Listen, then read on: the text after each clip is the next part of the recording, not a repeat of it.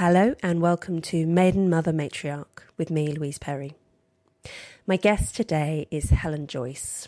She's a former mathematician, journalist at The Economist, and the author of Trans, Where Ideology Meets Reality, a huge best-selling book from a couple of years ago, which I'm sure you'll come across, all about the rise of gender identity ideology and how it came to capture our institutions. She's also the Director of Advocacy at Sex Matters, a campaigning group that seeks to emphasise the importance of sex differences in law and policy. We spoke about, well, the importance of sex differences in law and policy, the origins of gender identity ideology and how it came to be so powerful. We spoke about the British situation, whether or not TERFs have won in Britain, whether or not the existence of the NHS, for instance, has protected Britain from some of the more extreme manifestations of transgenderism that we've seen in the United States and elsewhere. And we spoke about feminism, where it's going, whether or not feminists should work with the right, whether or not feminism is moving to the right, whether or not feminism ought to exist at all. We covered a lot. It was a really great discussion. Helen has such an amazing mind. The fact that she's a mathematician really shines through when she's talking about some of these topics. Enjoy.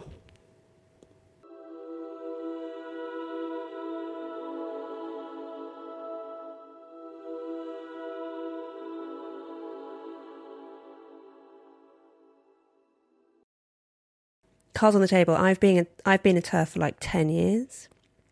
Since before it was cool.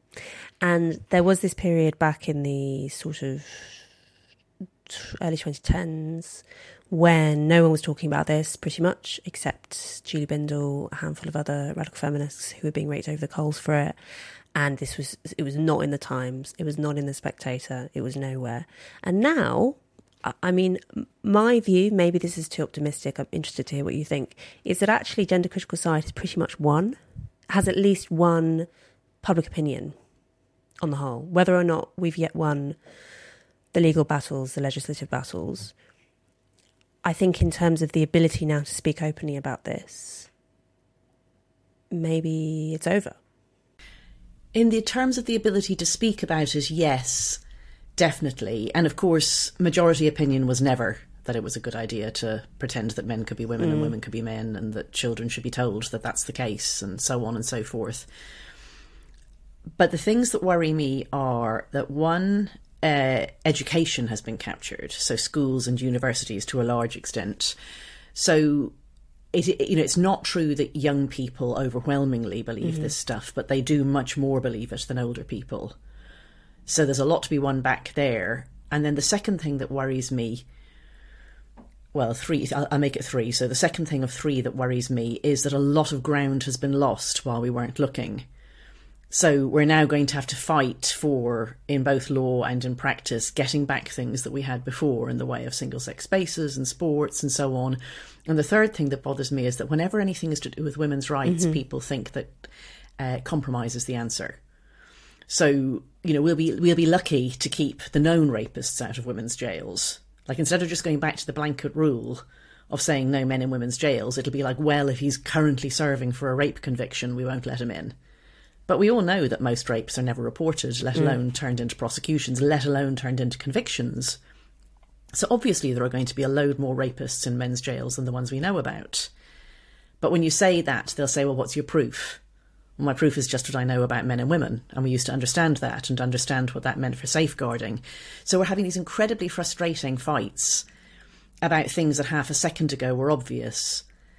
And while we're doing that, we're not doing things that we actually need to be doing, answering technological change. How are men and women meant to get on? How are we meant to cope in the age of technology and the internet? Climate change, etc., all the things that we might like to want to talk about. And instead, we're back to this frustrating, stupid attempt to claw back rights that we didn't even know we were losing. So yeah, okay, you can call Adam Graham / Isla Bryson he every now and then in papers. They're still mostly calling him she.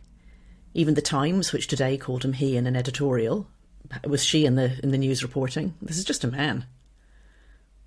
Yeah, and that's the Times, which has been really good on this because of Janice Turner.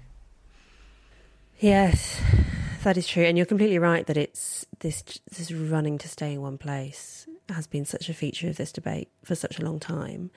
I mean, again, I'm persevering at the optimism. I do also think that having been forced to have this conversation and it being so contentious and so painful has also led to changes within feminism, which I think are actually positive. I think that we have been forced to explain why biological sex is as important as it is in ways that I think has probably actually had a kind of refreshing effect on feminist thinking. I also think that it's pulled women into feminist activism who previously were not in it, weren't interested in it, but who confronted on, say, Mumsnet, the egregious absurdity of all of this and thought, hang on, what? And now those women are now engaged, and I'm hoping are going to stay engaged when it comes to things like online porn, prostitution, child sexual, all of the other stuff that's been going on for such a long time and has remained just as much of a problem as it ever was. My hope is that those women who were engaged by the trans stuff are going to stay engaged. I really think that I agree with you on both of those. Mm-hmm. I mean, I don't know how many will stay engaged, but some will. And feminism had become a sort of a luxury activity in universities. I mean, largely because we thought, most of us, that it was fine, that we didn't need to keep fighting, that we'd reached a point that each of us could individually live as we wished. And then it turned out just how fragile our rights were. Like, so extraordinary that a man says he's a woman and suddenly he's the most important person in the world, and a woman says, hang on, this doesn't suit the rest of us very well, and we're bigots. Like, it just shows you how little concern was ever really given to women and women's concerns. It's extremely good proof for patriarchy. I, in general, think the word patriarchy doesn't describe anything especially useful, and I think it is so incendiary that I often tend to avoid using it. Like, there's a way of using it. It really is. I mean, it's not a word I tended to use. But if it describes anything, surely it must be this kind of instant status attached to men. Just, the male rapist who says he's a woman and gets transferred. I mean, if that's not patriarchy, then what is? Yeah, I mean, it's male sexual entitlement. So it's part of a male sexual entitlement movement. I think I see it as part and parcel of the way that things that were genuinely liberatory got co-opted and turned back to front in a very queer theoretic sort of way, like, for example, Pride. So Pride started out as being genuinely subversive. Gay men saying, I'm here, I'm queer, I do these things that are not meant to do, and I'm willing to come out and say so, and that's amazing. And now it's just this corporate virtue signalling bullshit in which, if it means anything, it means a chance for rainbow washing for corporations and for men to perform their fetishes in public and not answer when people say, look, there's children here, or this is a public place, take it privately. I mean, I see these two as part of the same thing, in men saying that they want to do what they want to do without any consideration for other people. And that's not what it was. It was the opposite to that. It was saying, there are people who don't have full space in public, and those people were not men and their fetishes. And now it's men and their fetishes are what's meant to be liberatory for all of us. It's depressing, really. And then on the terms of the within feminism, I think, I completely agree with you. For an awfully long time, feminism has been quite reality denying. And I see it as a kind of mirror image, I have to say, of a lot of trans activism. So the claim that a man can be a woman if that's how he feels doesn't seem to me, in its reality-denying nature, to be very different from... there is nothing different about men and women except the accidents of their body, and that it's all socialisation. These are neither of them evidence-based. They're neither of them at all plausible, and they're both of them very harmful to human beings. And when you have beliefs that are harmful to human beings, they're more harmful to women and children than they are to men in general. Interesting. And because women and children are just physically vulnerable in a way that men never will be in general. Yes, that's true. Yeah. Yes. So I'm glad you raised this. I have the same suspicion that to some extent it's entirely nurture none of its nature school of feminist thinking, which is a very dominant school, at least in the 20th century, softened us up for some of the trans stuff, in that it became socially acceptable, even socially compulsory, to basically lie to be nice, to say, you know, why can't women be firefighters in exactly the same way that men can be? Everything is to do with socialisation. Everything can be rewritten if only we change the culture sufficiently. It's not that the socialisation thesis is entirely wrong. It clearly is to some extent correct. But it's my view nowadays is that it is built on a biological substrate which isn't going anywhere. And even though in a sense trans ideology is directly counter to, say, radical feminist ideology, because it says that, you know, the classic thing, it says that if someone with a feminine brain must be a woman, someone with a masculine brain must be a man. You know, that kind of sexist view is obviously completely counter to radical feminist view, which is that femininity and masculinity are all nonsense constructs. But it's similar in the sense that it's to do with kind of giving enormous agency to individuals and hugely downplaying the role of nature and evolution.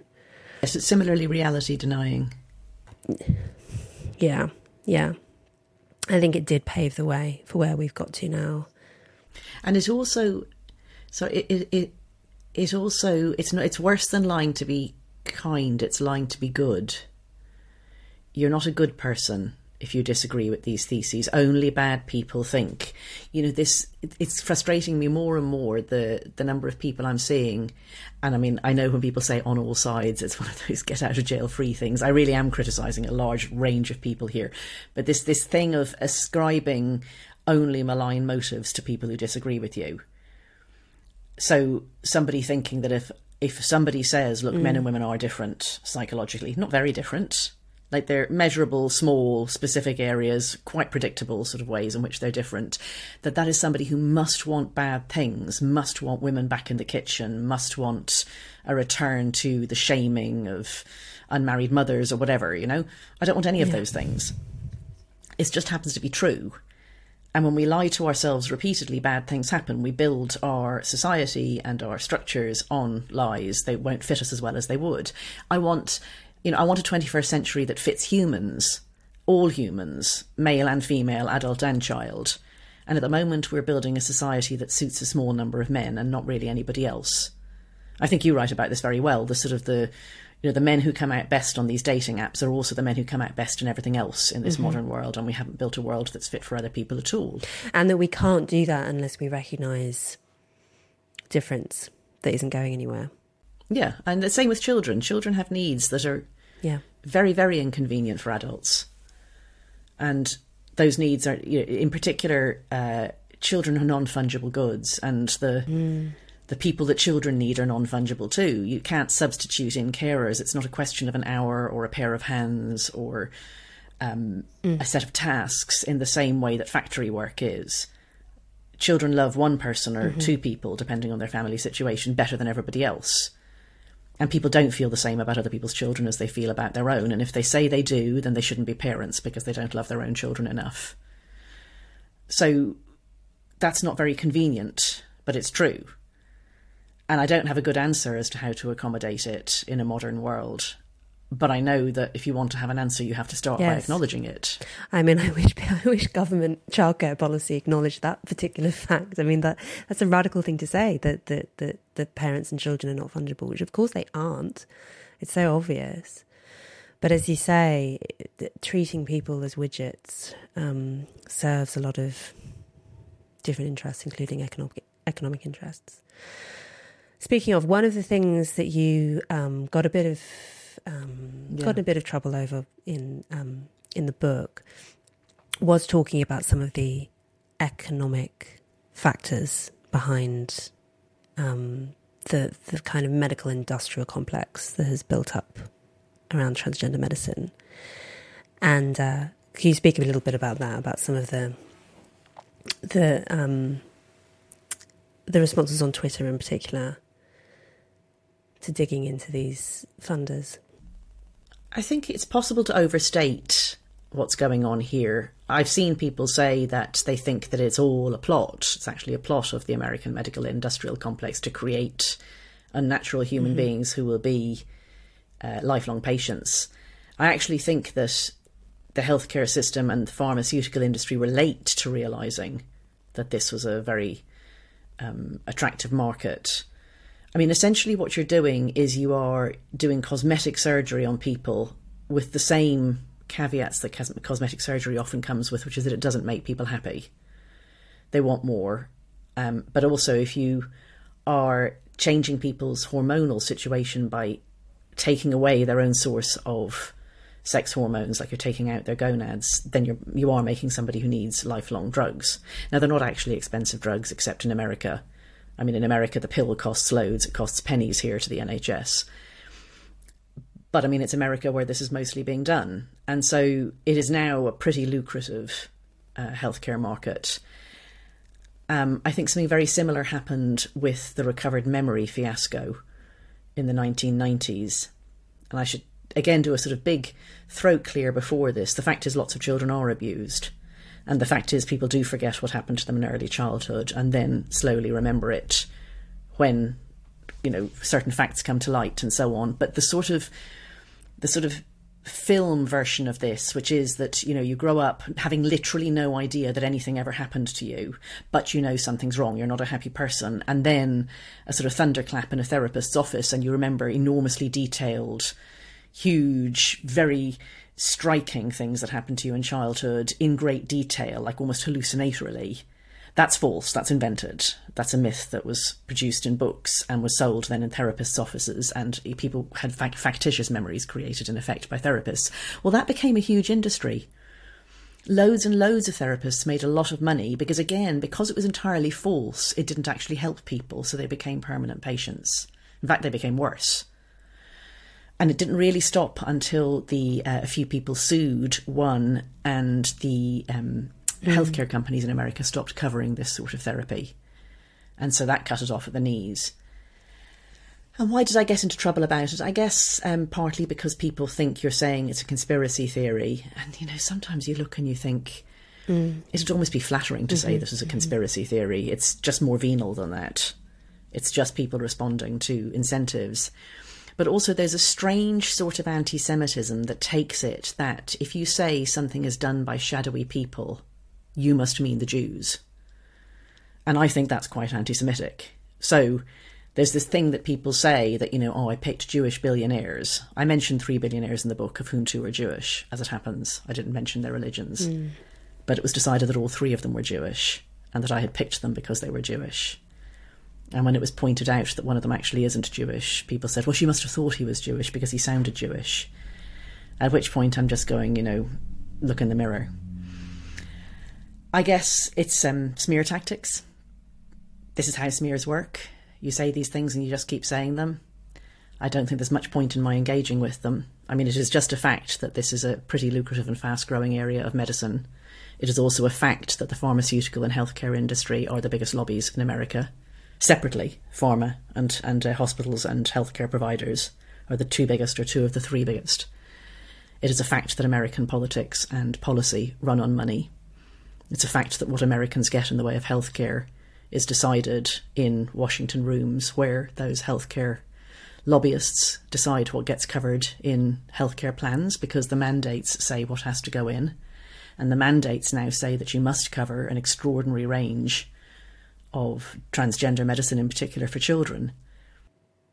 Do you think that what impact do you think the NHS has had in terms of how this is all unfolded in this country? I mean, the whole transgender phenomenon does seem to be an American import, right down to, you know, the particular drugs and surgical procedures and so on are so often developed in the States. Do you think that we have succumbed a little bit less to the kind of mass hysteria that seems to be taking place in the States because of the NHS, or do you think there are other factors as well? I think the NHS is a big factor, actually. The NHS is unusually stingy by the rich world standards. Yes. And obviously on many occasions that's a very bad thing. But it means that it's slow to offer new treatments without evidence of efficacy. And there is no evidence of efficacy for any of the things that are done as part of transgender medicine. In fact, to the extent that there's evidence, it's evidence of non-efficacy.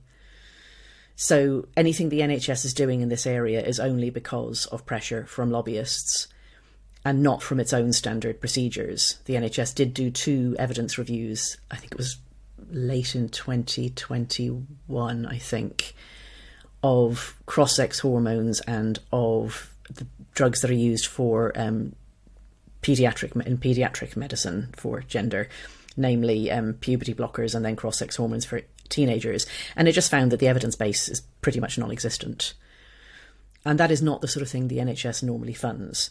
So it's been slow at the NHS. I mean, the Tavistock has been a disgrace, but it was a late disgrace.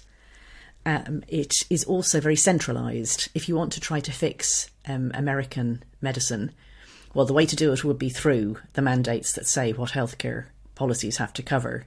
But there's loads of healthcare policies, there's loads of providers, and a lot of medicine in America is covered privately still. There's a lot of copay. There's very little copay here. It's mostly NHS. To the extent that people are getting themselves or getting their children sterilised in the name of gender medicine, it's being done by the NHS here mostly.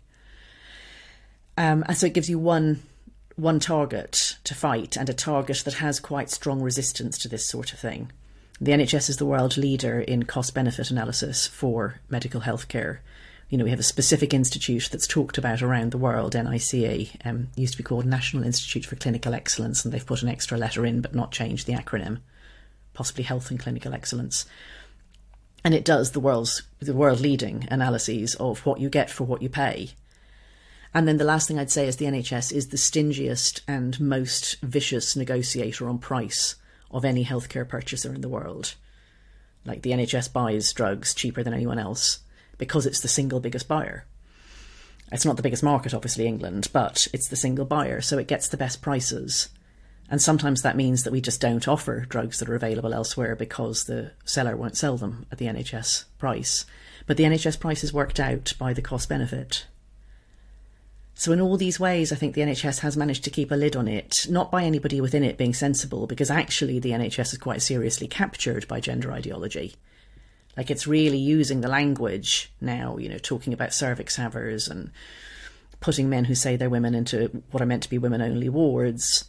I think if you go and get counselling here as a child, you'll probably be told some absolute nonsense about sex as a spectrum and gender identity is what matters. But when it comes to it, when it comes to the business of sterilising people, putting them on cross-sex hormones, doing surgery on their genitals, massively the NHS is slow. I guess also quite inelastic in terms of service provision, because one of the very common complaints you'll hear from British trans activists is the very long waiting times for instance, youth gender counselling and ultimately medical interventions, which is, of course, sort of absurd, because part of the reason that waiting lists are as long as they are is because you've had this enormous explosion in demand, and it just takes some time for NHS services to catch up in terms of expanding service provision. But, I mean, you'll know better than me that the increase, for instance, in young natal females suddenly seeking out these services is enormous. I mean, we're talking in the thousands of percentage-wise. I think there are 3,000. There are 3,000 people on the waiting list for a phalloplasty. So they're adults, because we don't do that for children. So that's women who want to have a chunk taken off either an arm or a leg to turn into a fake penis. Yeah. And there's 3,000 women waiting to do this. And I think there's one centre doing this. So the NHS has succumbed to this and said that it's taking tenders for 2 more centres to do this. I would love to see what cost-benefit analysis they did for that, because I've never seen anything that says that phalloplasty is good for people. But anyway, that's slow to have 3,000 people waiting. The sort of transhumanist end of the transgender movement, who are all about kind of optimising the human body in every way possible, not just in terms of gender choice, but in everything, intelligence, longevity, everything. And one of the arguments that I've heard from that quarter on, for instance, phalloplasty, which I think we both know is a really bad surgery that doesn't work very well, causes terrible complications. You know, anyone who's seen sort of photos online, or it's the stuff of nightmares. The argument from this quarter is, well, make it better. You know, if down the line it becomes possible for people to have perfect medical interventions which result in kind of completely convincing representation of the opposite sex, you know, that should be the goal. That's the argument. And I think that my suspicion is that actually that wouldn't be a solution, that actually it wouldn't really make people happier, that there is a fundamental problem here with people being deeply, deeply unhappy. And I don't think that actually having better fake surgical penises is ever going to solve that. I think we're also a very, very long way away from making them perfect. I think it's an argument that people make who have not really had much in the way of medical intervention. You know, they talk about bodies as if bodies heal better than they do, and as if medical interventions are better than they are. The things that medicine does really well, I mean, it cures us of infectious diseases. It gets rid of infectious diseases incredibly well, and you can be back to where you were if you're lucky. But once something breaks or has to be removed and you have to put something fake in, and that's like if you get a kidney transplant, or if you get breast implants, or if you have your lips puffed up, or you what else? Like, I'm trying to think of when they, when somebody intervenes in a part of you, yeah, and has to try and put in something else that works. Yes. Yeah, I mean, you're not the same as you were beforehand, and you know, of course, then you have to talk about the cost benefit. I mean, people do cesareans because women with some regularity die without cesareans. So that's the cost. The cost is that, you know, the cut is still there, your uterus is never unscarred, you may not be able to have a natural delivery afterwards. The benefit is you've saved 2 people's lives, potentially, quite large numbers of 2 people's lives. I mean, I've had my appendix out, and that's a fairly harmless thing to do, and that it was about to burst, so the benefit was great, but also we can live fine without an appendix. But there's not many bits of you like that. You know, there's your gallbladder, there's your appendix, there's your tonsils, there's your adenoids, there's some bits like that you can take out and you won't really notice. But once you start talking about having a kidney transplant or a heart transplant or a lung transplant, or you know, creating a new way of urinating, which is what you're doing if you get a phalloplasty, like they've got to extend your urethra down a tube, you're not talking about something that's very likely to be highly functional. You're talking about something that's going to have a lot of scar tissue and isn't going to be, for example, in the case of a neovagina, it's not going to be self-cleaning. And I don't see that getting to somewhere much better, because I don't know how you could. The tissues inside a woman's vagina are not tissues that exist anywhere in a man. So there's nothing that you can use that will keep itself clean and lubricated and healthy the way that a woman's vagina does. And there's nothing that expands and contracts the way a woman's vagina does. There's just not something to do that with. So you'd have to be talking about real science fiction, really Ian Banks level of medicine, where you're able to do something at the genetic level and change the DNA and actually grow new body parts. And we're not even doing things that get you in that direction. Like, I don't know how we would do that. That would be a totally new departure in medicine. I don't see how you could take a chunk off somebody's thigh and turn it into something that is a convincing penis. Like, think of all the things penises do. Like, they expand and contract, and they come up and go down, and you wee through them and you ejaculate through them. I mean, they're multifunctional things. How could we make out of a part of a woman's body a thing that could do that? And they've got loads of nerve endings. So yeah, the whole thing is just, in my opinion, an absolutely fool's endeavour, really. And if the only reason that you would do it is if the other side of the scale was so extreme, because we do that with heart transplants. I mean, a heart transplant is an extraordinary thing to do, and people don't live for ages with them because they've got to take such strong drugs to stop rejection. But you're going to die. That's why we do it, because it's giving you something against a really bad outcome. I'm not sure how bad the outcome could possibly be of not doing the phalloplasty that you would think of doing that. The argument is suicide, of course. That's the alternative we're looking at. But do the numbers stack up, do you think? Not at all. And there's sort of 2 problems with the numbers. One is they just aren't there. It's just not the case that suicidality is suicidality means thinking about suicide. So suicidal attempts, let's say. You know, they're just not at the level, in my opinion at least, that they could possibly outweigh such barbaric interventions that have such severe consequences. I mean, remember, these are things that are going to sterilise you. And we know that that's we regard that as a human rights abuse when it's done for no good reason. Really hard to get a hysterectomy if you're, yes. I mean, we don't let women do it until their 30s because we know that too many of them are going to regret doing it, even if they're sure they don't want kids. We would have seen very large numbers of suicides. But the other thing, and the thing that bothers me more, is that suicidality and suicide are actually socially contagious, which is why any responsible journalist doesn't talk about them the way that the trans lobby wants you to talk about them. You know, they want you to say, would you like a live daughter or a dead son? They want you to say that these are life-saving operations. They should, they were saying they should have gone on during COVID at the beginning when everything not essential was cancelled. They were like, yeah, but these are essential, these operations. But talking like that is what puts in people's minds that if they don't do this, they will feel suicidal. And particularly with young people, they're very susceptible and suggestible that way. So I actually think it's the other way around. Not only is it false that suicide is the thing that stacks up on the other side of the balance when you think about these operations, I think worse than that, talking like that puts suicide on the other side of the balance. It's doubly wicked.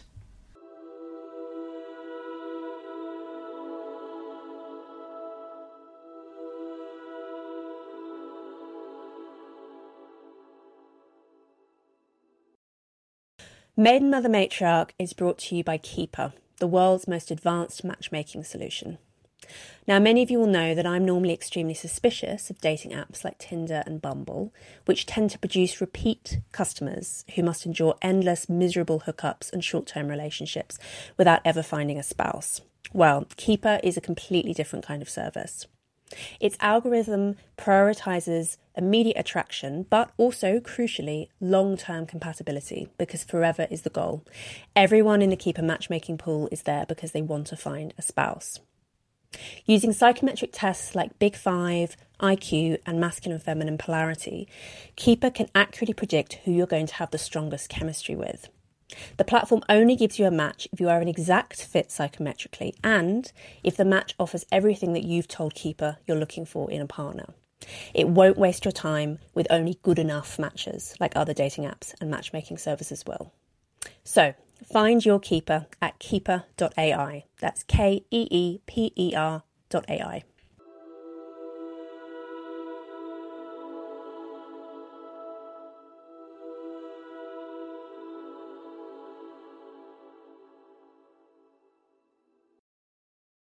Let's go right back to the political ideology that's brought us here. So I don't know if all listeners or viewers will have heard the term autogynephilia.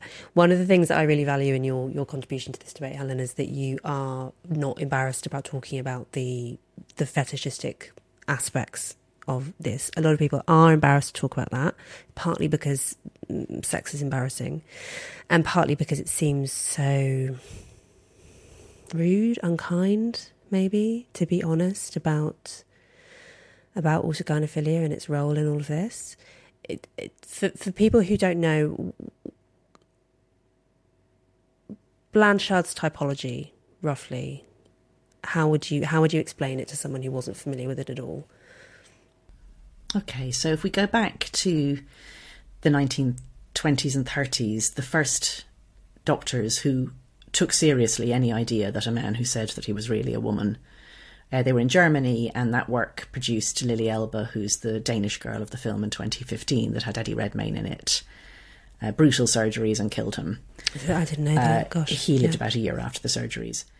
Yeah. He was a fantasist. You don't really know what happened to him because the records were all destroyed. The clinic where he was seen, well, it was a sort of sexology centre, but it was mostly about people who were gay. And the records were destroyed by the Nazis because the guy who oversaw it was Jewish, and actually it was a lot of Jewish doctors. So we don't have any records except what he wrote as to what happened to him, and he was clearly a fantasist if you read the autobiography that he left behind. So he says, for example, that he had totally normal male genitalia with external testicles, but that he also, when they operated, discovered 2 dried, withered up ovaries inside him. But the ovaries and the testicles come from the same tissue, so you can't have both. And then they gave him an implant of young, fit, healthy, beautiful ovaries from a woman in her early 20s. And it does occur to him to ask where these came from, and he was told that don't worry about that. But at the time, they were taking ovaries out of women for all sorts of things like hysteria. They had this strange theory about menstruation, that you could menstruate anywhere in your body, like that a nosebleed could be vicarious menstruation. And then they would just whip your ovaries out. So it was probably some one of these poor young women who had her life and fertility destroyed. Anyway, then it was kind of a pause until one of the young doctors in that sort of general set turned up in America, and he, in the 1960s, started peddling this sort of stuff, Harry Benjamin. And in the 1970s, some centres started to be opened. First the one that he opened, and then others where people had trained at the one he opened, which quickly closed. And all along, when I've talked to older people who work in sexology, all along it was known, it was really mostly men that were seen. And those men fell into at least two types, and they were basically gay and straight. And I'm talking about in their own sex. So I'm talking about men, and I'm saying a man who fancies men is gay, a man who fancies women is straight. Because the language gets flipped. As soon as you identify as a woman, they switch it around, the activists. And the gay ones were very notably feminine people who weren't particularly deluded about what was going on. They just felt they fitted in much better as women. But the straight ones were confusing because they didn't seem womanly at all. And yet they said that they had a woman inside, or that they were really a woman. And it was Blanchard, who is he's in Canada, he's based in Toronto, and he's still working. He posited that these men, who at the time were thought of mostly as erotic cross-dressers, because they mostly cross-dressed for masturbatory purposes, and he met one of them who didn't dress. He said, I interviewed him, I met him for my book, and he said that this man was an erotic cross-dresser without the clothes. And that was his aha moment. And he said, it's not the clothes that these men are cross-dressing for. They're cross-dressing for the feminine or the female self. So autogynephilia is the term that he created to describe this unusual and complicated sexuality, because that's what it is. It's a man's love for the image of himself as a woman. And often a man can feel like this since his early teens.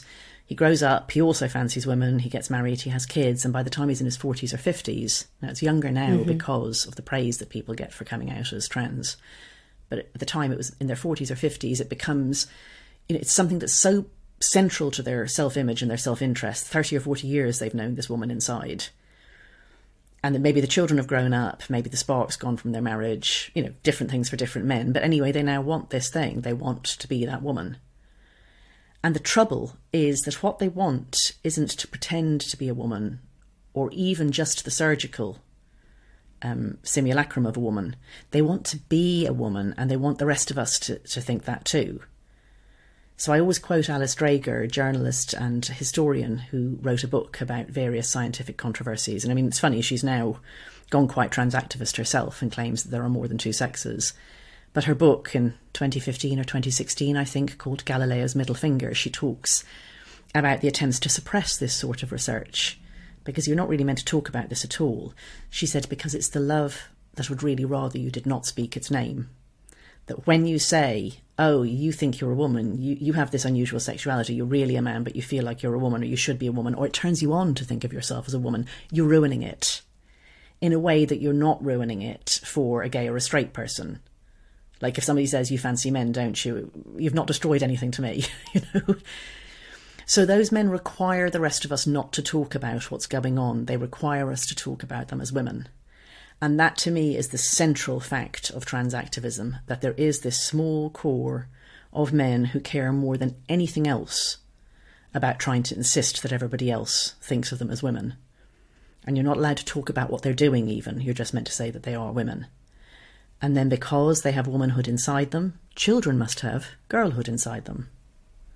And so we have the transgender child. The transgender child is the creation of these adults who require it to be hidden, that this is a fetishistic or erotic interest. So we used to talk about late transitioners and early transitioners to describe the autogynephiles generally with the late transitioners. Although, as you say, that is less and less the case, because now with greater social acceptance, if they're discovering this interest in puberty, they might decide to transition as early as teenagehood, or, versus the early transitioners who generally very, very feminine young boys who almost invariably grow up to be gay if they're allowed to, if they're not sterile. I mean, Jazz Jennings is the sort of most horrifying example of this, who was the subject of a long-running TV reality series about Jazz's transition, and is now in a completely miserable state, having had botched surgeries and the rest of it. But Jazz was a sort of perfect example of this very, very feminine little boy, including, physically feminine. I mean, this is one of the points where there is perhaps some conflict between some gender-critical feminists and some scientists who might be sceptical of the trans narrative, but are also still willing to recognise that there are, there is a correlation between being gay and having other feminine traits. Like gay men, for instance, tend to be smaller on average than straight men, tend to be lighter and shorter. The ratios between index and middle fingers and that sort of thing betray lower levels of testosterone. I mean, there clearly is, to some extent, a hormonal thing going on, or a developmental thing going on, which in some instances explains same-sex attraction. But that isn't to say necessarily that just because you might have a slightly less masculine hormone profile, that doesn't make you a woman. That's the crazy step that we don't want to countenance. Yeah, and the thing is, we knew all of this. So if I read older books, including popular books that were written anything more than about 10 years ago, and ideally a bit older than that, these things were known. The research had been done. Quite a lot of research had been done on little boys who said that they were really girls. And they really overwhelmingly grew up to be gay. And we even knew what the etiology of it was. The way it progressed was you had a little boy who was really highly, and I'm going to say inverted commas feminine and come back to why I put the inverted commas on it. But a little boy who had all these traits that, what was called sissy boys at the time. The first person who wrote about this, he even put that word in his title, sissy boys. And it wasn't because he was trying to denigrate them. He was trying to comment on the incredible stigmatisation of really overt femininity in boys. Well, these poor little boys understood from the world around them that there was something very badly wrong with them, and in particular that they weren't proper boys. And at some point that turns in on themselves. The extreme gender nonconformity came first before the gender dysphoria. The gender dysphoria was created by the fact that they felt terrible about what was their innate nature. And then they started to think, maybe I was really meant to be a girl. They look around and that's what they see. And the reason I put inverted commas on it is I do know what people mean when they call those really sweet little swishy little boys feminine. But they're not exactly feminine. They're not like little girls. So I've started to call it variant masculinity. I don't want to talk about people too close to me, but I think anyone who is older than a certain age and who knows lots of little children will know at least one little boy like this. And if you look at him, he's very flamboyant and flouncy and fey, and he's not like little girls. Little girls aren't like that. And he's not copying it from grown-up women, because grown-up women aren't like that. It's its own thing. And I think the same of the very, very, very masculine lesbians that I know. You know why I'm calling them masculine, and we all know what I mean, but they're not actually masculine. It's a variant femininity. So I think if we were honest with ourselves, we'd accept that 1 or 2% of men are masculine in a different way, very different way, and maybe a slightly smaller proportion of women are feminine in a very different way. It doesn't make them members of the opposite sex, but it is innate, and it is gendered in the sense that the things those very feminine little boys, the word we used to use was effeminate, and effeminate is not the same as feminine. And I don't want to use it because it's a very derogatory word, but that's what we're talking about. Those kids, it is gendered. The things they want to do are closer to what girls do, but they're still men. They still grow up to be men. Gay male sexuality is more like straight male sexuality than it is like female sexuality. Much more. Because they're men. Their object is men. But they like youth. They like variety. I wrote an article once about slash fiction, which is this written by heterosexual women for heterosexual women. fanfic in which the protagonists are both straight men, but they're paired in the fanfic. And this is incredibly popular. It's about the most popular sort of fanfic there is. And one of the people I talked to for it said that she had asked some gay male friends to read some of these, and they thought they were hysterical. Like, nothing like gay men, not at all accurate, and just very, very funny. They were like romance novels. So the men weren't very manly. So gay men are men. Their sexuality is male. Their interests, yes, okay, they're much more typically female. And we knew all of this. And I mean, I've said some of this stuff to some of the young detransitioners I know, and they're completely blown away by it.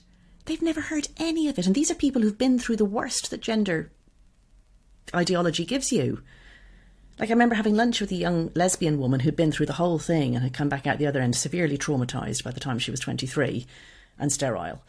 And, I was talking about this and she said, but, isn't it just socially constructed? Isn't it because the child would copy the mother?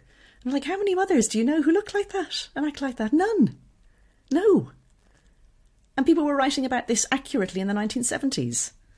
We've gone backwards so badly in our understanding of people's sex, sexuality, what the social things that follow from sex are, because there are social things that follow from which sex you are. And instead we've gone down this 50-year detour, and now that detour has split into an even worse side detour, where almost nobody is talking about human beings as human beings are.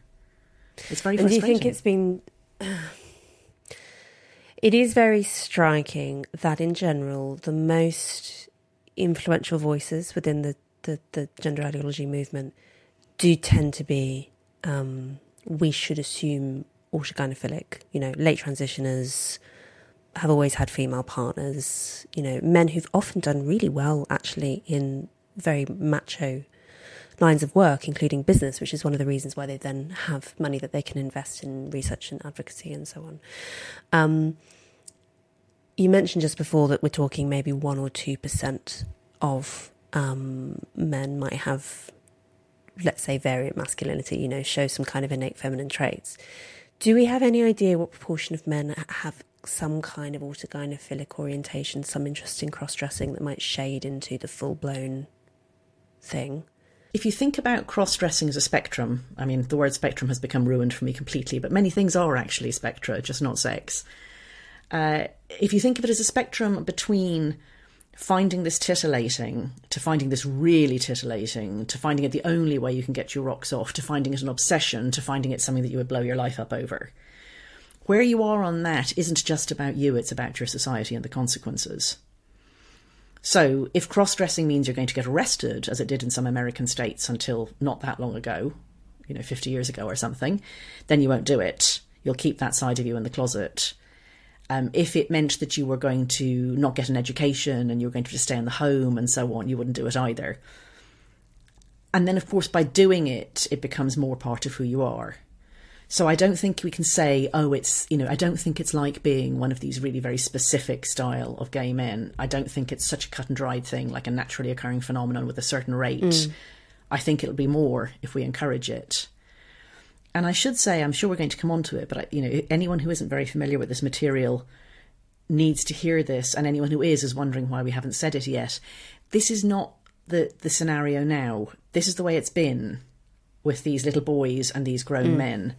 Now it's mostly teenage girls and like turning up at gender clinics. But the shape of trans activism was created and all the research was done, because no decent research pretty much is done now. It's rubbish, the research that's done now. The decent research, before it all became so politicised, was on boys and men. And if you think about why these autogynephilic men drive the movement, I mean, here's another time, you and I who don't like the word patriarchy are going to crack it out twice in this podcast. These are the people who have money and power. These are hard-charging men who've, in some cases, made a lot of money and who want one thing more than they want anything else and are not in the habit of hearing the word no. So if you look at what trans activism aims for, the specifics of what it aims for gender self-ID. That's it. That's the entire legislative and cultural aims of trans activism. Who wants self-ID? Not the young gay man who just finds that life goes a lot better when he cross-dresses and presents himself as a woman. You know, he probably passes reasonably well, and anyway, he just wants to get on with his life. It's these guys, because they don't pass at all, and because they want everybody else to play along. They want to force everybody else to play along, and that means that gaining the legal status of womanhood. Not just fitting in, it's a legal status. And that is the tell to me of whose interests are being considered here. Self-ID isn't in women's interests, and I mean trans-identified women's interests. If you're a woman who says you're a man, you're not safe in men's spaces. And if you pass, okay, you can probably use the toilets and the rest, but you're just not going to be safe. You're not going to be fast enough to win in men's sports. And I think they know this, because you never hear women pressing for, I've never heard of a case of a female prisoner pressing to be transferred to a men's prison. I've heard occasionally. Okay. Yeah, I think there's one I've heard of. It's absolute madness, and the prisons won't move them. Like, suddenly they realise that a woman will be very much in danger in a men's jail without registering that putting men in women's jails puts the women at risk. So yeah, the cui bono thing of it is the people who benefit from the way that trans activism is on the ground is middle-aged men who don't pass, who want legal status as women so they can force themselves into women's spaces. And that's not that's not actually the broad sweep of who identifies as trans now. It never was particularly useful for any female who did, or for gay males. But now it's mostly teenage girls and women who are pushing for this. And that's a new etiology. I don't think there was a paper before about 2010 about teenage girls who suffered gender dysphoria. Not one. And there's been research, not much of it. And then maybe for the last 30, 40 years, a sort of a decent amount, although it was a fringe subject. People were not seeing teenage girls at any of the clinics ever. And I'd say that there's a new sort of male as well transitioning, and that is very much internet and technology mediated. There are teenage boys, and it's very hard to tell what's going on in someone else's life. You could say, well, these are autogynephilic boys who are coming out really early compared with before, but people who know them say that some of them it just doesn't fit. That's not who they are. They're boys who are fleeing from what they think of as toxic masculinity. They're often autistic. They spend all their time online. They've maybe even been groomed online. They have totally unrealistic ideas of what it is, like what technology is capable of doing for them, and they just think life would be better and easier as a girl. And also, it's kind of titillating, and they're kind of messed up. So I think the internet is creating some new presentations of gender dysphoria or trans identity. Yeah, absolutely. I mean, yes, gosh. I mean, there are so many ways in which this is a phenomenon partially created by the internet. It is, I'm sure, part of what's going on with these young men, and also with the young women who are mass identifying as trans or non-binary. It's that feeling of, if you're spending so much of your young life operating in virtual mode where you can be anything you want to be, and you can just change your avatar and you've changed your entire self, why not transfer that to meet space, and try and make that true in the rest of your life as well. I'm sure porn is playing a part in this as well. I don't know if you've read Andrea Long-Chu much. Andrea Long-Chu is a trans. I read parts of it. Yeah, I actually think Females is a really good book. It's often offensive and kind of crazed in bits, but Long-Chu, he has really good prose, and actually there's an amazing amount of insight in Females, which is one of the reasons that actually trans activists a lot of them really didn't like it, and were very annoyed with Chu for having written it, because there was a degree of sort of airing the dirty laundry, because Chu writes really explicitly about the role of porn in, probably there was some kind of native cross-dressing interest. But there are certain genres of porn, like sissy hypno porn, for instance, which I've never personally viewed, but which I have read about, is amazingly good, apparently, at sort of cultivating this interest and embedding it further. And this, this whole model of sexuality, which I think is maybe derived from Freud, a very, very popular model of sexuality where you have like a fixed kind of sexuality in quantity and quality, and you just have to kind of vent it periodically. It's clearly not true. Clearly there is a positive cycle involved in so much of this stuff, and you can kind of, neural pathways can become neural motorways if you give them enough stimulation. I'm sure that that's a big part of the reason why you have this, maybe 3% of men interested in cross-dressing. You have more and more men progressing along the conveyor belt towards actually identifying. Yeah. I mean, men care about novelty in sex. And now you can see anything you like. And, there's things like, not even just on trans issues, but, if you want to be peed on or, hurt or something like that, I'd like to think that those are things that I could not be persuaded to like. But obviously quite a large number of people can be, bit by bit. And it'd be better if that door was never opened. I often think of doors opening in people's minds, because once doors open, they can never be closed. And there's a strange model of thinking about identity, sexuality, not just sexuality, but other aspects of identity. At the moment, a lot of people, and a lot of young people, think that there's a true self, and the job of your childhood, youth and early adulthood is to find your true self. And because they're also non-judgmental and ethics are personal or something like that, the job is to find your kinks, for example. Like, are you the sort of person who'd like BDSM? Are you the sort of person who'd like being peed on? Would you like to be humiliated? Do you have a breeding fetish? I don't know what. I mean, I think most of these things, if there are possibilities in your mind, wouldn't it be better to just go through your life never even knowing that?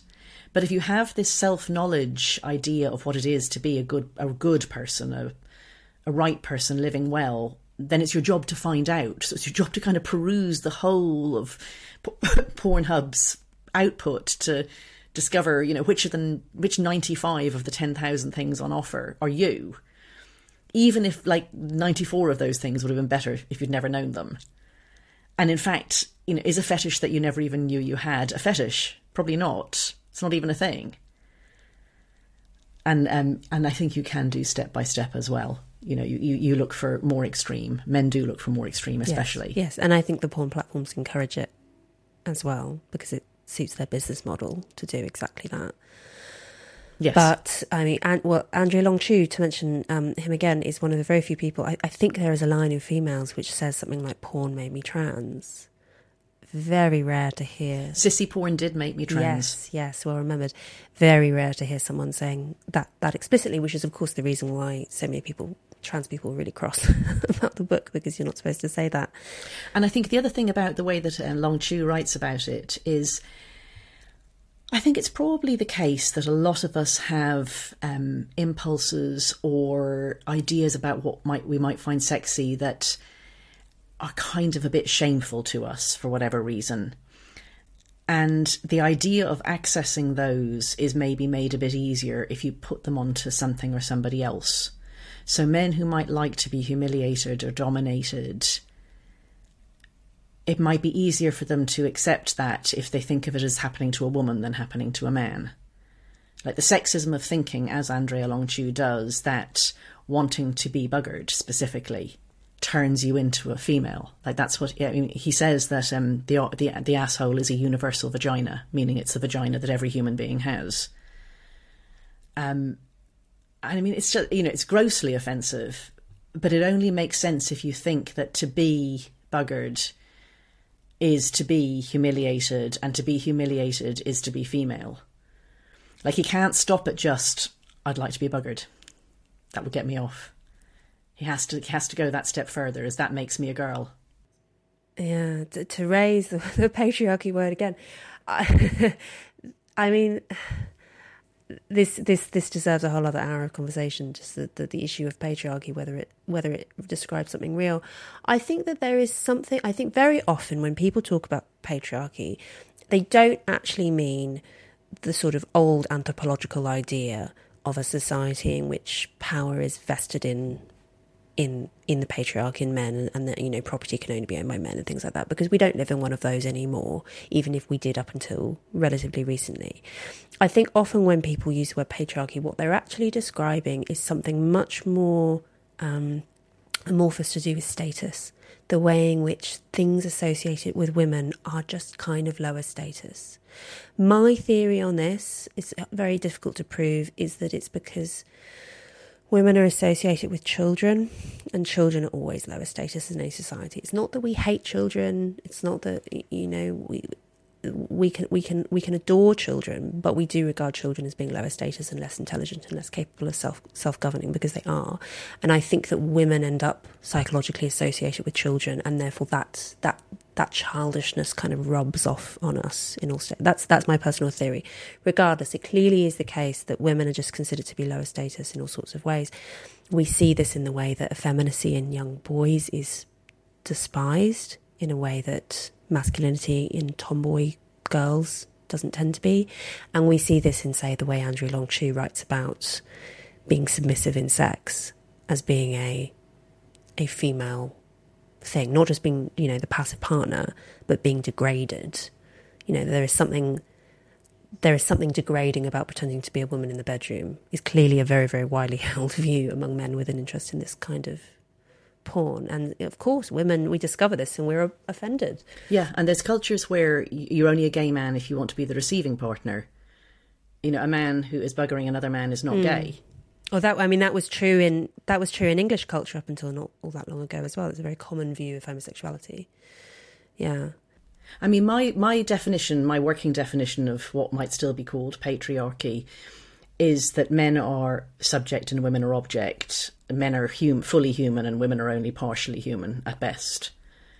So if you think about the subject-object thing, everybody's both, obviously, and especially as sexual beings, we're both.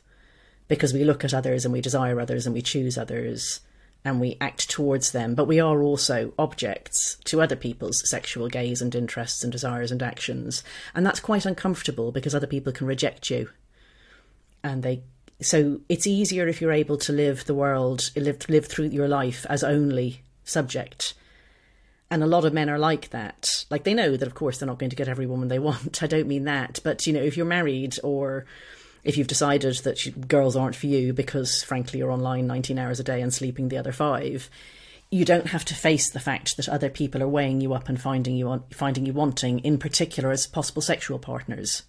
So a gay friend of mine, a gay man friend, was saying recently that he thinks that one of the reasons that straight men can sometimes be very homophobic and dislike gay men is they don't like the idea that those men are judging them as potential sexual beings. They don't like to think about it. And of course, women are all the time, but we aren't noticed doing it.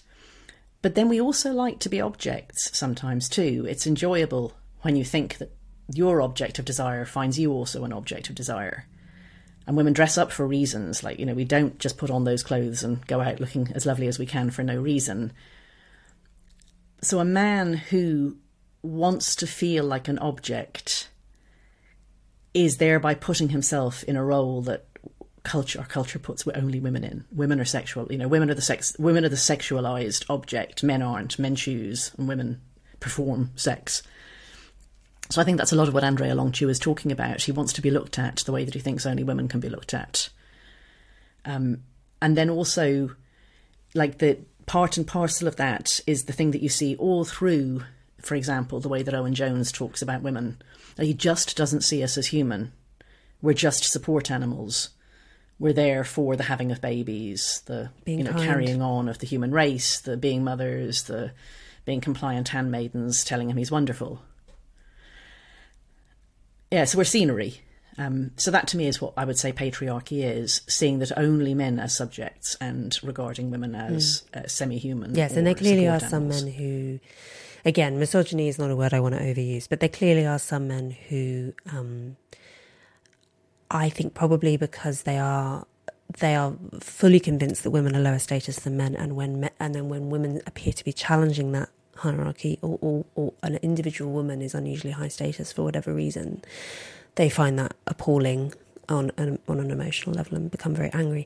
And clearly those men have had an absolute field day in the last 10, 20 years of gender ideology's ascendance, because what a wonderful opportunity to rail against your mum. Yes, exactly. I mean, where would you be if you were a misogynistic man? You'd be at one of these protests, you know, carrying a sign saying decapitate TERFs. A real sign at a recent, I think it was in Scotland. It's almost the last acceptable prejudice. Yeah, the grotesque level of misogyny in this is it was, yeah. hard to, you have to see it to believe it. It's that bad. before I let you go, I want to talk a bit about the relationship between gender critical feminism and the left and the right. You took part in a very interesting debate recently with Julie Bindel at Unheard on whether or not feminists should work with the right, the far right or the centre right, depending on how you want to frame it. And you were quite open about the fact that you are not part of the left.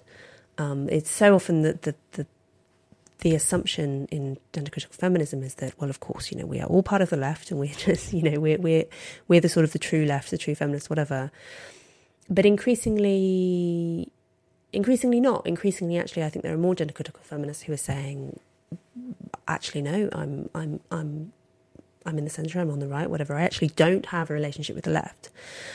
Posey Parker is one example of someone who has really kind of departed from the left, while still being very firmly embedded in this kind of gender critical activism and being, I think, a very successful activist. And this is causing no end of infighting and heartache in feminist circles. I'm someone who I think I'm still occasionally described by other people as being on the left, but I don't consider myself to be on the left anymore. And I actually think that the sort of no true Scotsman arguments around true leftist activism and would never be as misogynistic as it has been in recent years, I just don't really find convincing anymore. Yeah, at some point you've got to say, communism was never tried, Yes, and actually maybe there are seeds within leftist ideology that will lead us here. Always, I mean, utopianism, the kind of radical egalitarianism that actually demands very serious social interventions, the whole idea of nurture trumping nature always, nature not even having a look in. I think actually those ideas can have very benign manifestations, but I think they can also have much more troubling manifestations, and I think that trans activism is a product of them. Yes, I think that's exactly right. And of course there are things that within the left that are inimical to trans activism, in particular the communitarian style of left-wing organising and thinking, in which people are understood to be part of a class. It's not something you can opt out of being a woman, that women's struggle is a struggle for all women. And although I've never, ever regarded myself as being left-wing, I'm kind of radically anti putting myself on any political spectrum. I mean, really for character purposes, and I don't say it's a good or a bad thing, I think it's a character trait. I very much dislike the idea of being part of clubs. I'd like to have I think it was Groucho Marx or someone, include me out, as kind of a motto. So it's more that than any sort of association with particular points on the spectrum, the political spectrum, than... But also, and I mean, I wouldn't have worked at The Economist if I didn't feel like this. The people who suffer most when countries are poor and when they're badly run and when they're dangerous are always women and children. I'm not talking about countries at war, by the way, because in countries at war, men die in very large numbers. I'm just talking about, everyday danger and poverty and violence, as I saw in Brazil when I lived there. So when you make countries safer and richer, you disproportionately benefit women and children. So if you care about women and children, as I do, actually the policies that are most important to promote aren't on the face of them to do with women and children. They're keeping interest rates low, they're stabilising government debt, they're doing the things that help people to open and run businesses without going bankrupt. They're thinking about the rule of law, having a less corrupt police force, and so on. And none of these are ever framed as feminist policies, but actually they're the most feminist policies. Like, the best thing that was ever done for women in Brazil was ending hyperinflation. And that is not a policy that you see on feminist manifestos at all. Like, they're always about the redistribution after the stabilising the public debt and the public finances. So that's why I would say that on those sorts of things, I'm solidly centre-right. You sound fiscal policy plus a decent redistribution system is far and away the best way to run a country, and in particular it's best for women and children. And you never hear about this in left-wing parties unless they're so close to the centre that they think of themselves as a third way.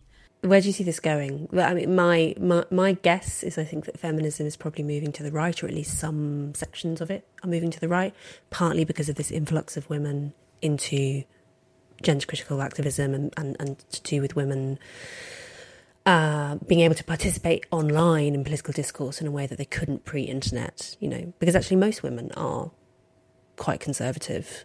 Most women are mums and care deeply about issues to do with motherhood and children. I think that if more women participated in feminism, it would become more small c conservative just because of the nature of the population. Yeah. And if you look at academic feminism and movement feminism, for totally obvious and non-malign reasons, it's dominated by women who are healthy, young and childless.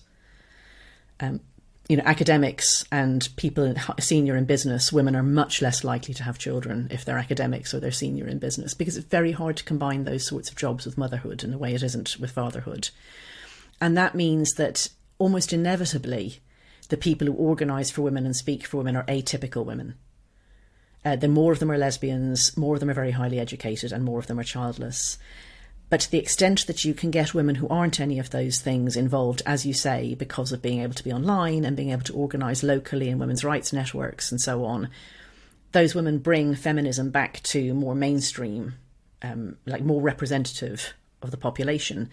And I don't want to overstate this, because I know a lot of women who are movement feminists whose primary concern, and Julie Bindel would be a good example of that, like she's a childless lesbian, but her concern is poor women, poor children, victims of male violence. Like she's not. No, you can't fault Julie on that at all. Yeah. No, you absolutely can't. So, and that would be true, I think, of a lot of the left-wing women I admire, that they organise for women who have no voices. So I'm absolutely not saying that those women always stick to their own class preoccupations. I'm just saying you're just talking about an unusual group of people. And in academia, I think it has led to far more interest and concern in what are basically minority or marginal concerns for the broad mass of women's lives. So thinking very hard about microaggressions, trying to find analyse texts, looking for, hidden messages about what men and women are like, when, out there's bloody prostitution on the streets and there's kids being taught bullshit about their bodies.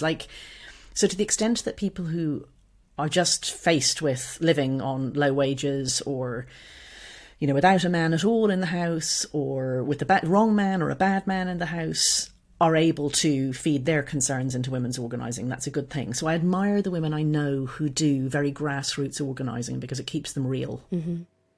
Well, this is my view as to why feminism ought to exist, and ought to exist indefinitely, not because of a sort of grand patriarchy narrative, but because there are certain essential things about women, motherhood being top of the list, but also our physical smallness and so on. And I would say our agreeableness as well. I think one of the psychological differences between men and women is that women just do tend to be much more kind of self-abnegating than men, and less likely to fight strongly for their political interests than men.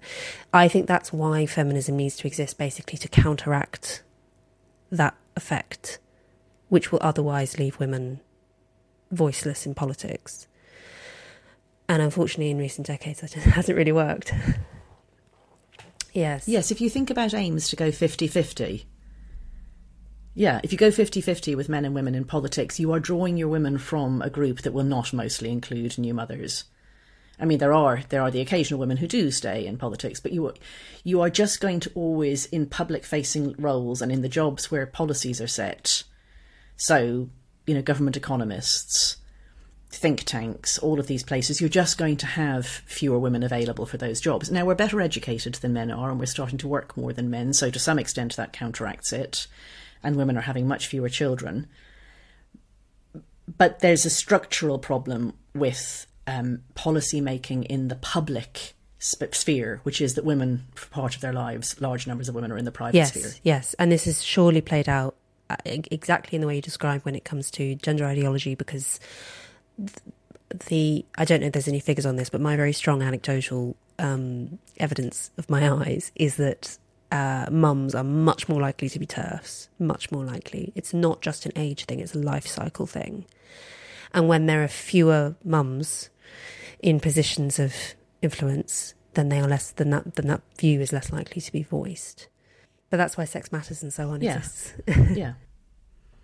The same thing that makes you notice that sex is real, namely removing an entire other human being from your entrails, is the same thing that distracts you from actually spending your days telling people that sex matters, because you're bloody well busy. Like, the most extraordinary thing about being involved in this is just how incredibly busy all the women involved in it are. There's mothers, there's people caring for elderly parents, there's a lot of people on low income, there's a lot of people with health issues, a lot of absolutely furious women with no spare time whatsoever, giving up their time free. And against us is this enormous, systematic, often government-funded lobbying of wasteful, bureaucracy, charities, inverted commas, do-gooders. Often I have to say young women, like the people who work in the charitable sector and the NGOs and the people who are fighting to take away women's rights are really now quite disproportionately young women. That's very depressing, because I'm sure that when they're in their 30s, if they have kids, they will realise what idiots they were and what harms they did.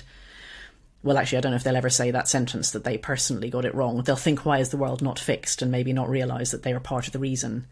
But yeah, it's a life cycle thing. And that's another reason why women do need organised feminism, is we're broken up into life cycle parts in a way that men aren't. And our interests are often not aligned with women who are in different parts of the life cycle, or indeed other women.